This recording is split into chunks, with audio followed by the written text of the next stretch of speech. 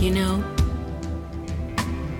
life can be deep, but God is greater and higher, and He's faithful. No matter what you go through, the good, the bad, the ugly, He meets you at every twist and every turn. And in those moments when you've got questions and you have no answers, there's one big answer that will never change, and that is, God is faithful. He's always there. And all you gotta do is call. No matter what the situation, no matter what the mistake, no matter what the failing, no matter your brokenness, He's there. He promises to be there. He promises to be faithful, to pick up all the pieces, to collect your tears in a bottle and wash you with them and bring restoration into your life. So hold on, my friend. Hope is just a prayer away. So never give up. Never give in. Dare to believe. One more time. 'Cause He's faithful. Hang in there, my friend. Your blessing's just ahead. You might not see it. You might not feel it. But all you gotta do is know that if God is in front of you, the blessing is right there.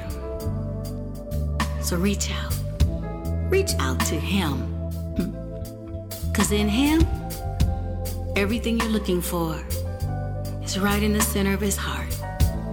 And all you gotta do is run into the center of it and let Him surround you with His goodness and His grace and His mercy.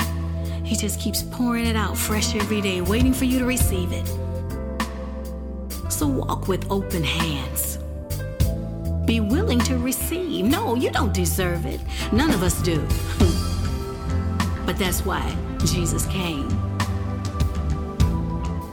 To bridge the gap between you and God and give you everything you don't deserve. His love, His mercy, His grace, His goodness, His blessings. All of your dreams come true. It's not about you. It's about what He wants to do in you to glorify Himself. Yeah, He wants to show off. He wants to use you and to show out, to show the world who He is in your life. So, have faith. Open your hands. Open your heart. Ephphatha. Be open. Believe. Know that His love overcomes everything in your life. So stand fast and trust Him. Trust Him to bring you through whatever it is that you're struggling with right now.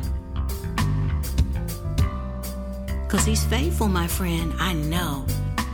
I'm a living witness. You can be too. Hello, I'm Michelle McKinney Hammond, and welcome to Life Talk. We've been talking on how to make your life work, how to build a firm foundation so that your life, the house you live in, is a house or a life that you enjoy.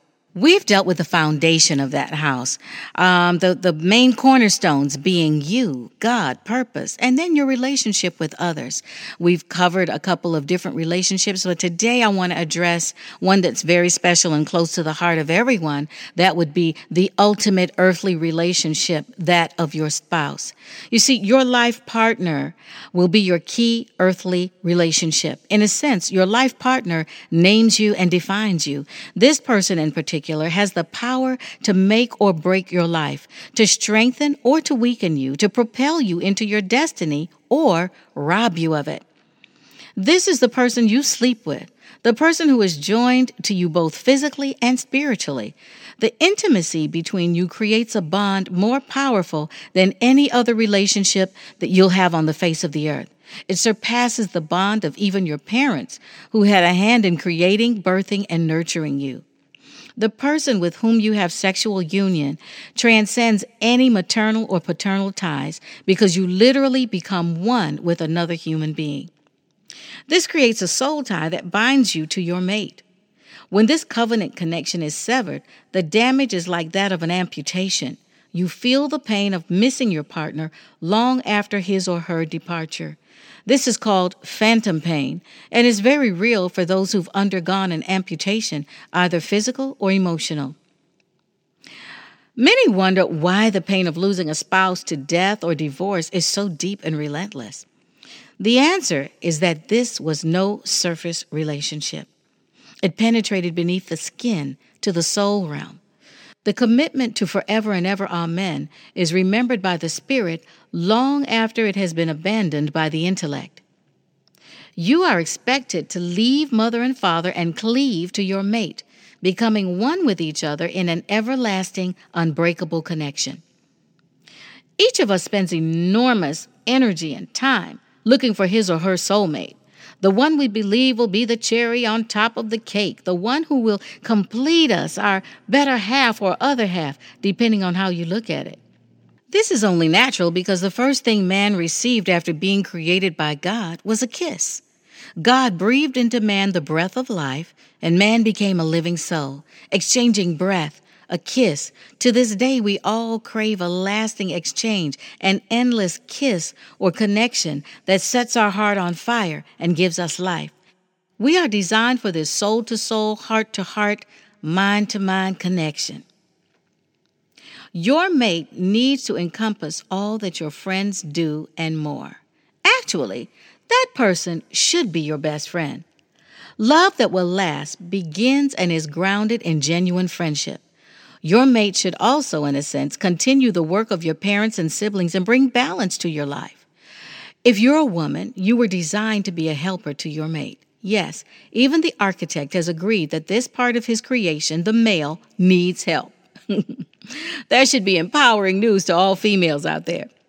You can be a Delilah and rob him of his strength and kill him, or you can be a Deborah who helps her man fight the wars in his life. If you're married to an unbeliever, you can be an Esther and help your man do the right thing, whether he acknowledges God or not. The bottom line is a woman has the power to make or break a man, so she should use her power wisely. God holds the man responsible for loving the woman, for caring for her as if she were a part of his own body, protecting and providing for her. Women need men. They were created for men, and no matter how independent they become, they long for the tender touch of a man, as well as the strength of his presence. God holds the man accountable for the woman's well-being. Oh, yes. This should empower men to rise to the occasion and realize how important they are in a woman's life. As women, we can rest secure in the knowledge of what treasures we are in the eyes of our Creator. To think that He would assign someone the task of taking care of us so tenderly suggests that He considers us to be of great value. So know that the second greatest decision in life you will make after choosing Christ as Savior will be that of whom you marry. This one decision will affect the rest of your life, whether the marriage lasts or not. The repercussions from a broken heart are both deep and lasting, but a love relationship that thrives can enable you to reach unbelievable heights and add the finishing touches to an incredible life. This union is so intense that when built according to the architect's design, it empowers both partners to be more effective and fruitful than ever before. Note, you must have a life that works well in order to have a love that works well. Why? Because whatever affects your life will affect your heart, which affects your love life. Got it? In short, the two anchor one another. Now that we've discussed the functions of all the others who will form the fourth cornerstone of your foundation, that would be yourself, your parents, your siblings, your friends and associates, and finally, your lifetime partner, let's list them in the order that you should honor them in. God is first, of course, then your husband or your wife if you're married, parents, siblings, and friends. After those, you can honor all additional others, such as coworkers and acquaintances. Treasure all of the other relationships and give the honor due them. This will ensure that your priorities remain intact, and this cornerstone of the foundation stays strong.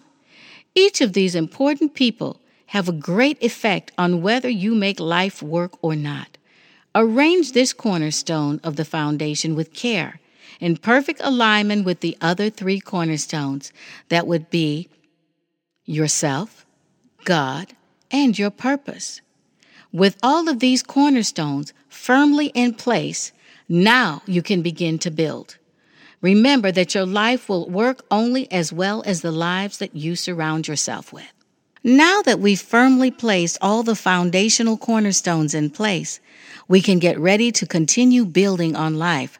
As we continue the conversation, we'll move on to the pillars, which are very important for the next stage of building the life that you want to live. Thank you so much for joining me today. I'd love to address whatever is on your mind on a broadcast. So why not email me at lifetalkmmh@gmail.com.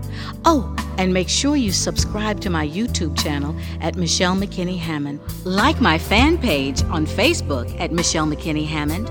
And follow me on Instagram and Twitter at McKinney Hammond for even more inspiration. For your goodness and your grace, and the wonders of your ways, and the miracles you constantly amaze.